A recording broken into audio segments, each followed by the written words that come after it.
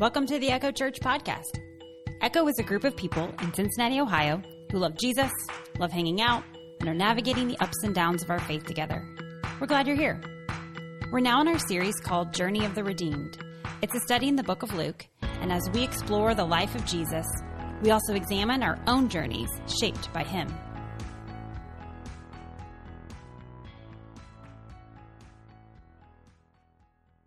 I first met Carolina Hinojosa Cisneros when she submitted an article to a magazine that I used to edit. And I was blown away by the power of her words. And later, when I had my own project to edit, she graciously submitted an essay for me. And she just stayed in the writing world of my life. And I picked up a book the other day, and somebody quoted her in it. And I was like, man, I know somebody really cool. And I've just really gotten into her writing, and the things that have been most powerful to me is when she talks about family and her heritage, being a Mexican American, and her faith. And I want to read for you just a portion of an article called We Survive by Telling Stories, and she wrote it for On Being. You can find it at onbeing.org. I came to know of God in the faithful way stories are carried intergenerationally. In the nook of my grandfather's arm, I learned of Moses and how he freed the Israelites. I wept as my grandfather recounted working in the cotton fields under the laborious sun that nearly turned his body into a leather purse. I learned that even with only a 5th grade education, my grandfather was the most intelligent man I would ever know.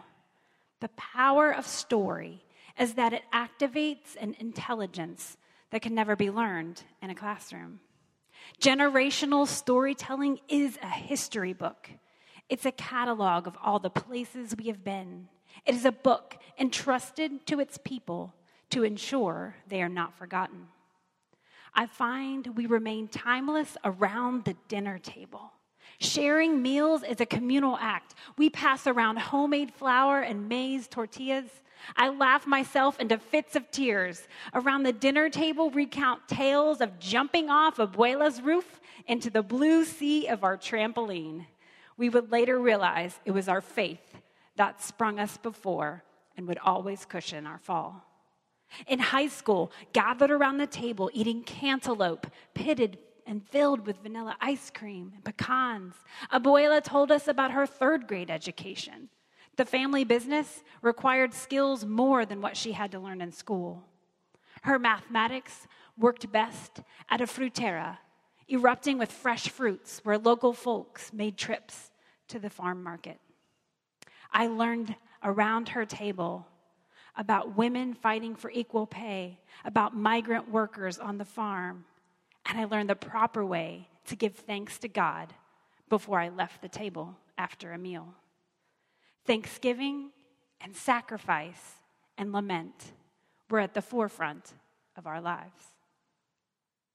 I love this description because you can see the dinner table, can't you? You can feel that family gathered there to share stories. And they remind each other of the memories, of the heritage, of the things that came before so they can build on them. They can build their faith. They can build their love together. Jesus sat around dinner tables with people that he invited in to become family. And today we're going to read one of those stories around a dinner table, and we're going to read another tale of when he had to get pretty creative in his storytelling environment. Today, we're going to look at parts of Luke 5 and a little bit of Luke 6. And if you want to head there to follow along with us, we'll recap where we've been. We are in our series called Journey of the Redeemed. And before Jesus began his public ministry, we learned that he was baptized, that he was tested with the devil.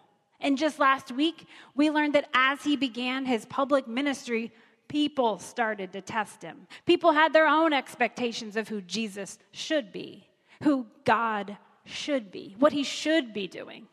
And yet Jesus kept having to show them God's true way, his true grace for all people. And he will continue that this week to call them to a bigger, better plan. Today, let's look at Luke 5 and I'll begin reading in verses 1 through 3. We'll have them on the screen too. One day, as Jesus was standing by the lake of Gennesaret, the people were crowding around him, listening to the word of God. He saw at the water's edge 2 boats, left there by fishermen who were washing their nets. So he got into one of the boats, the one belonging to Simon, and asked him to put out a little from shore. Then he sat down and taught the people from the boat. Jesus had to get a little creative when the crowds got too much. And we're going to look on a map and find Lake Gennesaret. You might know it better as the Sea of Galilee. And we had a map last week, and we saw all of Israel, and we said the body of water up there was the Sea of Galilee. And if you want to zoom in, then you can see that Jesus had been at Nazareth last week. He was in Capernaum this week. And so that's this area, this region that he is teaching from.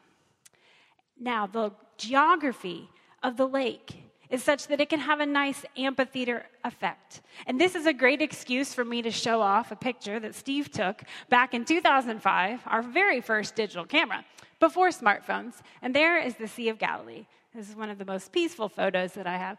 There's a tiny little boat out there. It was a very peaceful night. But if you flip to the next picture, you'll kind of see more of the lay of the land. See how there were hills surrounding it. And then there was there was this kind of that amphitheater effect. Can you see it? So all around the lake was kind of this landscape. And that's how Jesus chose people sitting up on the hill, and he could speak to them from the boat. We know that Simon, who was spoken of here, he gets the nickname Peter. And even Luke starts to call him Simon Peter. His name kind of transitions. I'll probably be calling him Peter today. Let's keep reading. After Jesus taught, then he had a challenge for Peter. When Jesus had finished speaking, verse 4, he said to Simon, "Put out into deep water. Let down the nets for a catch." Simon answered, "Master, we've worked hard all night and haven't caught anything. But because you say so, I'll let down the nets." They've been out all night, exhausted, no fish. And now this rabbi, he's not even a fisherman. I'm sure Peter was saying some choice words under his breath like, okay, we're going to do this again. But Jesus had just healed Peter's mother-in-law. He saw this up close. He watched Jesus teach. He was a wise man, so he's like, I'll humor him. Now, I found a little deep dive on fishing this week. Go with me. Okay, ancient fishing at night. Researchers say that you would put out this net. And if you can see on the right, there's kind of this mesh net. And they would put it along parallel to the shore, like a giant fence. Think about the chain link fence that you would put. So they're trying to put it up along the shore. On the top, it's held by gourds, so it would float. And at the bottom, there's lead weights, so it would go all the way to the ground. And they just try to make a trap for the fish. And then they would sometimes even paddle their oars closer to the shore to get the fish to swim toward the net. And when they would do, if you flip to the next one, can you see how there are these larger holes on the outside? And then the middle net is the thinner, very tiny mesh. And so you'd want the fish to swim in, get confused, and kind of create its own pocket. You see how they're wrapped up in there? So that's what they're doing with these nets and why they're very huge. They're 100 feet long, and they're very heavy, and they're trying to just grab a bunch of fish. So here, let's see what happened. When they had done so, they caught such a large number of fish that their nets began to break. So they signaled their partners in the other boat to come over and help them. They came and filled both boats so full of fish that the boats began to sink. When Simon Peter saw this, he fell at Jesus' knees and said, "Go away from me, Lord. I am a sinful man." For he and all his companions were astonished at the catch of fish they had taken. James and John, the sons of Zebedee, were Simon's partners, and they were all reacting there. So they get all this fish, but then Peter starts talking about his sins, what's with the subject change here? Well, last week we said that Jesus, he spoke and had authority, and demons fled. He spoke over Simon's mother-in-law, and her fever was gone. And now he spoke, and all of nature came at him because Peter realized this wasn't just good advice to go out and fish again. Like Peter was right there in the boat and he saw something up close. That there was something special about Jesus, something holy, that even nature moved at his command. And in the presence of that holiness, he was gone. He was like, nope, that's too much. I don't think I'm worthy to be in your presence. Here's Jesus' response. He said, don't be afraid, Jesus said to Simon. From now on, you will fish for people. So they pulled up their boats up on the shore, left everything, and followed him. Those are some simple words, but they left everything. They had a viable fishing business that was doing well and providing them regular income. They left it. They knew how to do this skill. This was familiar. This was known. They had calloused hands and strong arms, and they were ready for this. And Jesus said, follow me into this unknown. You're going to do something new. That can be scary. They left everything. Peter had a mother-in-law, so I'm guessing he had a wife. What did she have to say about this? Hey, I'm off on an adventure for a season. Left everything. Not saying that he wouldn't come back, but he would come back changed. And Jesus saw that their hearts were ready, and that is when he said, follow me, and they left everything. Let's meet the next person Jesus talks to. We're skipping ahead to verse 27 in Luke 5. We're going to meet a man named Levi. Levi was also known as Matthew, who happened to write the book of Matthew. So that's who we're talking about here. After this, Jesus went out, saw a tax collector by the name of Levi sitting at his tax booth. Follow me, Jesus said. And Levi got up, left everything, followed him. Just like immediately, it's so hard. I have plans and I have agendas and I have schedules and I have a job. Levi's job, a little questionable. So the tax collectors of the time, they were not appreciated by their fellow Jewish people because they were seen as the traitors. Tax collectors were the ones working for Rome. Rome is the people occupying the land, the people in power, the people bearing down on the Jewish people in Israel. And the tax collectors are the ones doing their bidding.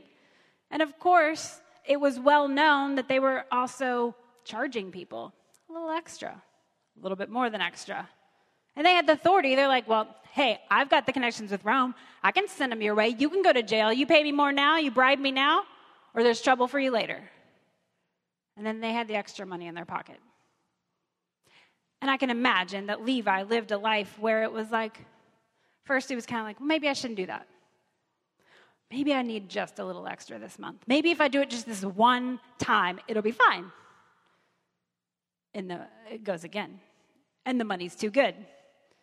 So Levi is leaving something very fruitful to his pockets. But he's leaving behind not just a job. He's leaving behind the junk that he's been carrying. That's Levi. Finally, let's eat. Verse 29, Levi, he's gotten to know Jesus. He's met this amazing teacher. He's willing to follow him. And he's like, I want you to come meet my friends. Levi held a great banquet for Jesus at his house. A large crowd of tax collectors and others were eating with them. But the Pharisees, the teachers of the law who belonged to their sect, complained to his disciples, why do you eat and drink with tax collectors and sinners?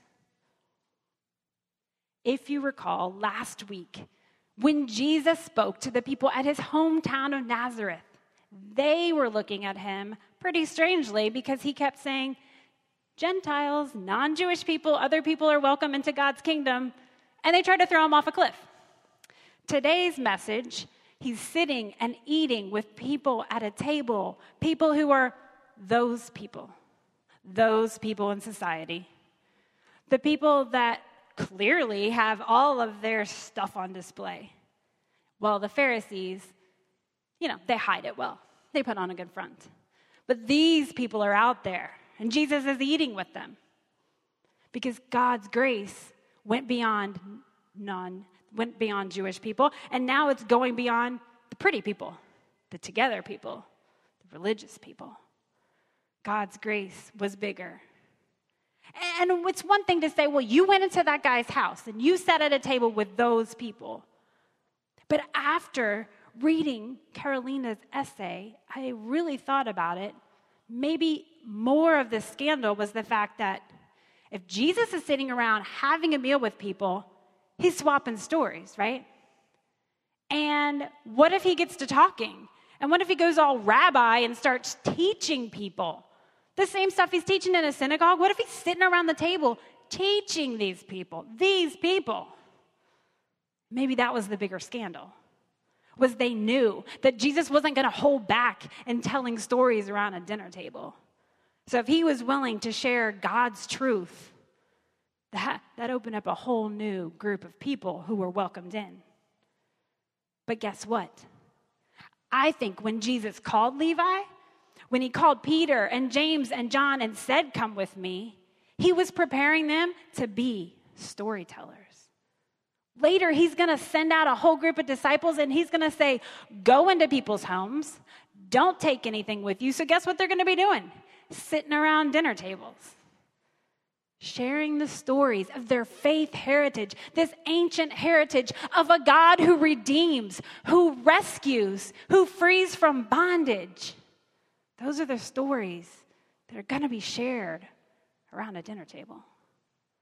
So Levi, Peter, these are our future storytellers here. And they're watching how Jesus did it. Jesus ate with those who invited him in.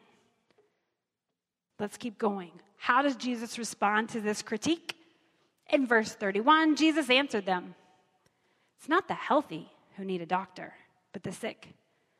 I have not come to call the righteous, but sinners to repentance."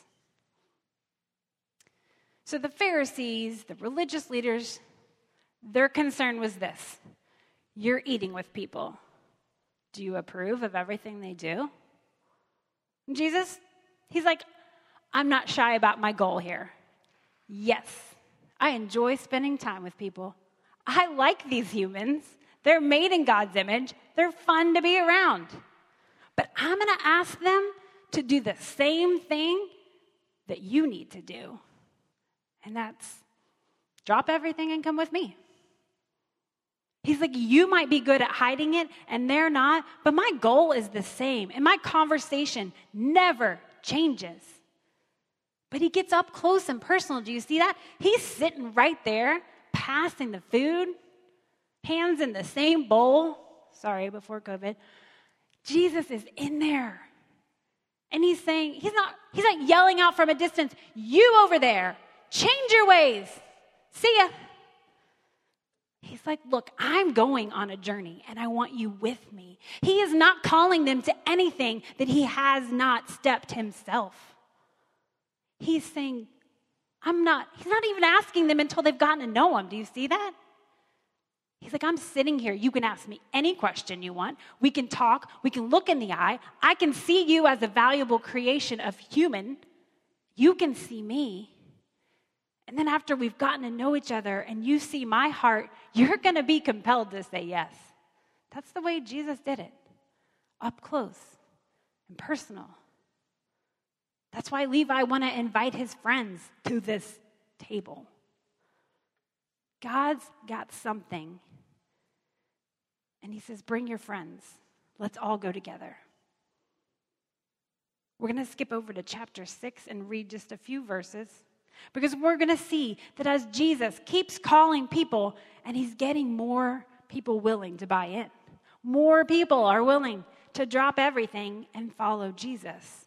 And so we have a large group of followers. There's the crowds, right? The crowds who are curious. They're listening. They're on the outer edge. We've got some people who are starting to follow along. These are disciples. You've seen that word before. And what he's doing is discipling, which we kind of make up that word to explain, make it a verb, but it's basically like we're learning more about God together. We're growing in our faith, and that's deeper, and that's what we still want to do here today. But then there's a select few. There's a few that Jesus is going to prepare to take on greater responsibility, and you might recognize some names. Chapter 6, verse 12 says, one of those days, Jesus went out to a mountainside to pray. He spent the night praying to God. And when morning came, he called his disciples to him. So just imagine, there's a bigger group here. And then he chose 12 of them. Simon, whom he named Peter, his brother Andrew, James and John we just read about, Philip, Bartholomew, Matthew, who we said was Levi earlier, Thomas, we hear about him later, James, son of Alphaeus, Simon, who was called the Zealot, Judas, son of James, and Judas Iscariot, who became a traitor. Even Judas. He was chosen. He was chosen specifically. The number 12 here is significant in Jewish history. There were 12 tribes of Israel. They had some issues. They kind of fell apart. Jesus is starting a new way. He's like, God is doing a new thing, and we've got a new 12. We're gonna start a new thing here. Now, this word apostles, that's gonna be significant in the church. When Jesus went back to heaven, the church on earth was started, and we had these leaders, these apostles who led the way. We spent a whole section of time in Acts. Remember that before the pandemic? It's a long time ago. We spent some time in Acts and we read about these guys leading. But for now, maybe they didn't understand. Maybe they just saw Jesus pouring into them a little bit more. They went a little deeper in their conversations, and they probably did not fully grasp what they were committing to yet. But this is a group. Notice that Jesus spent the whole night in prayer before, going back to this reminder. Every time Luke is saying, it's not Jesus on a whim making decisions on his own. Because Jesus is not just human, he's God. And he's praying and he's asking God to reveal, all following God's plan. And he cares about this decision. And these people are chosen specifically. We want to note there's no women on the list. You know, we can make an educated guess why. Jesus pours into women. He's going to give them different roles in his ministry. They're not among these 12. They're going to be ones teaching later in the church. Priscilla taught in the book of Acts. Just not here for these 12 for some reason, but they're coming. So there we have it. Jesus told stories. He shared meals. Every time he was calling people to something greater than themselves.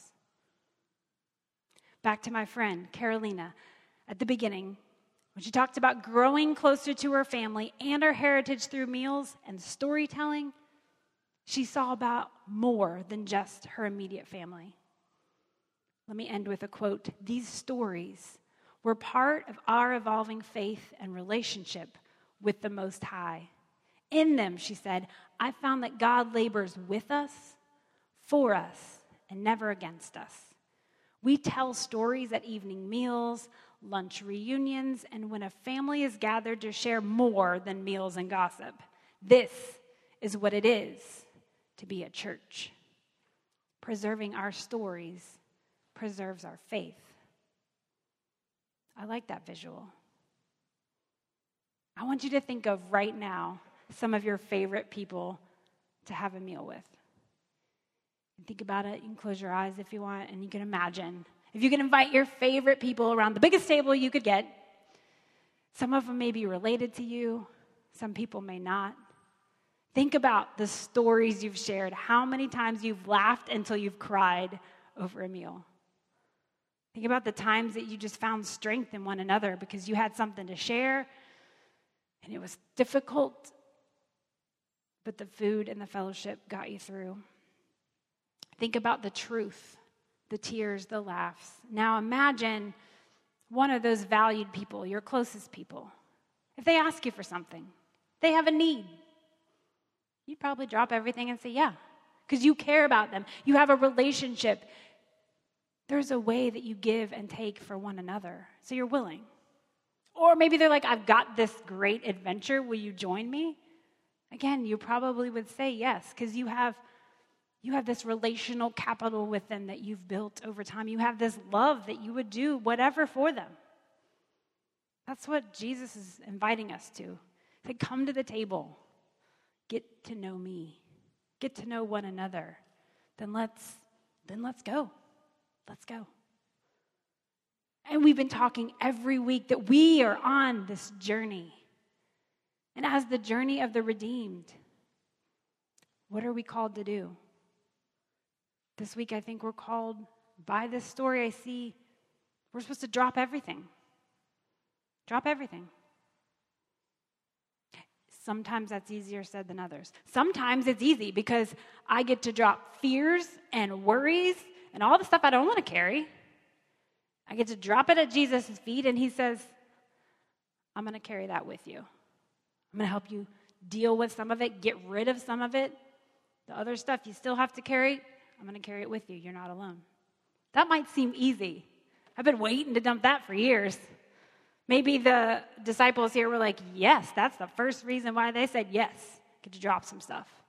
The tricky parts are like, you're going to have to drop some other stuff, some coping mechanisms you've been holding on to, walls you built up, habits, dangerous substances, because you kind of thought you needed to hold on to those to like make it through. And Jesus is like, you can drop that too. I'm here with you now. I'm your person. The tricky part is that some of those are real nice to hold on to. I mean, that's why we picked them in the first place. It was comfortable, it was easy, it was helpful, felt good at the time, and now it's a burden. Now it's something I can't let go of. Now I need it, this thing. And Jesus is like, just let go a little bit. It's okay. Levi, he'd held on to that, and it's a nice wealthy situation here. He kind of held on to those bad habits of, I could just deceive and ask for just a little more. And Jesus is like, let go. You can do it. So that's a little tricky. And the most difficult part is letting go of the good things. Jesus is like, you got to be willing to let go of the good for the better. He's like, some of the good things you're going to get back. And you're going to be a different person when you receive it back. Some things are going to be brand new. But if you've been in a relationship with anyone, work relationships, you've got friendships, you've got family, you've got people you take care of. You're in a caregiving relationship, and every one of those requires work. It's good, but it's just more, right? When you invite somebody into your life, it's just something else. There's the unexpected. But you're willing to love through that sacrifice, and you're willing to let go of some of the things that you want because you are trying to be in partnership with someone else. You've all experienced that. That's what Jesus is like here. We're in a relationship. He's going to give some stuff. We're going to have to give some stuff. Sometimes that's hard to say, right? Sometimes it's like, I don't want to hear the part where I have to do the thing. That's what's required. We got to do some stuff. But you know what? Every time. Jesus does not ask us to do anything that he hasn't already done. Jesus dropped everything. He probably had a pretty good gig, chilling out as God, doing the God thing, and the Father says, it's time. So he dropped everything, came to earth. He dropped like amazing peace and was born as a helpless baby. He lived for 30 years just doing life on earth before the important stuff even began, right? That's a long time to just live in a body that hurts, in a body that cries, in a body that feels pain. But Jesus dropped everything. He dropped everything to try something new. God never tried to be a human before. That was his adventure. And he did it. And he invites us. He says, come, join me. Drop some things. Drop all the things. And I'll go with you. He's not leaving us. He sent his Spirit into the world to be with us so that we would have God on our journey with us, so that we don't go alone. And you know what? Once we do all these things, Jesus is like, let's eat. Let's hang around at a table and let's talk about God. Let's share some stories. Let me reveal to you who the Father is. And then he says, invite somebody else to the table too. Will you pray with me? God, thank you for caring about us so much that you dropped everything and came to be with us. Thank you that you invite everybody to the table. The people who seem like they know what they're doing, the people who have no clue, the people who try really hard at being human, and people who admit that they don't have it all together. Thank you for inviting us all to share a meal, to get to know you. You invite us to follow you.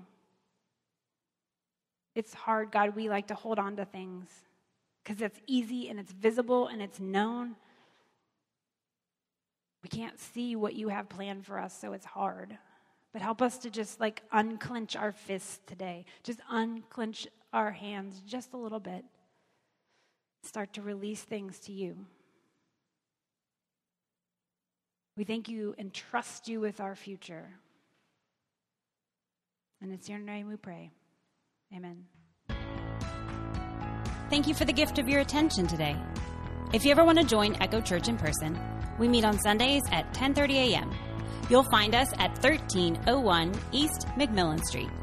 That's in the Walnut Hills neighborhood of Cincinnati, Ohio, just up the street from our city's beautiful Eden Park. Find out more about us on our website, echochurch.org. Have a great week.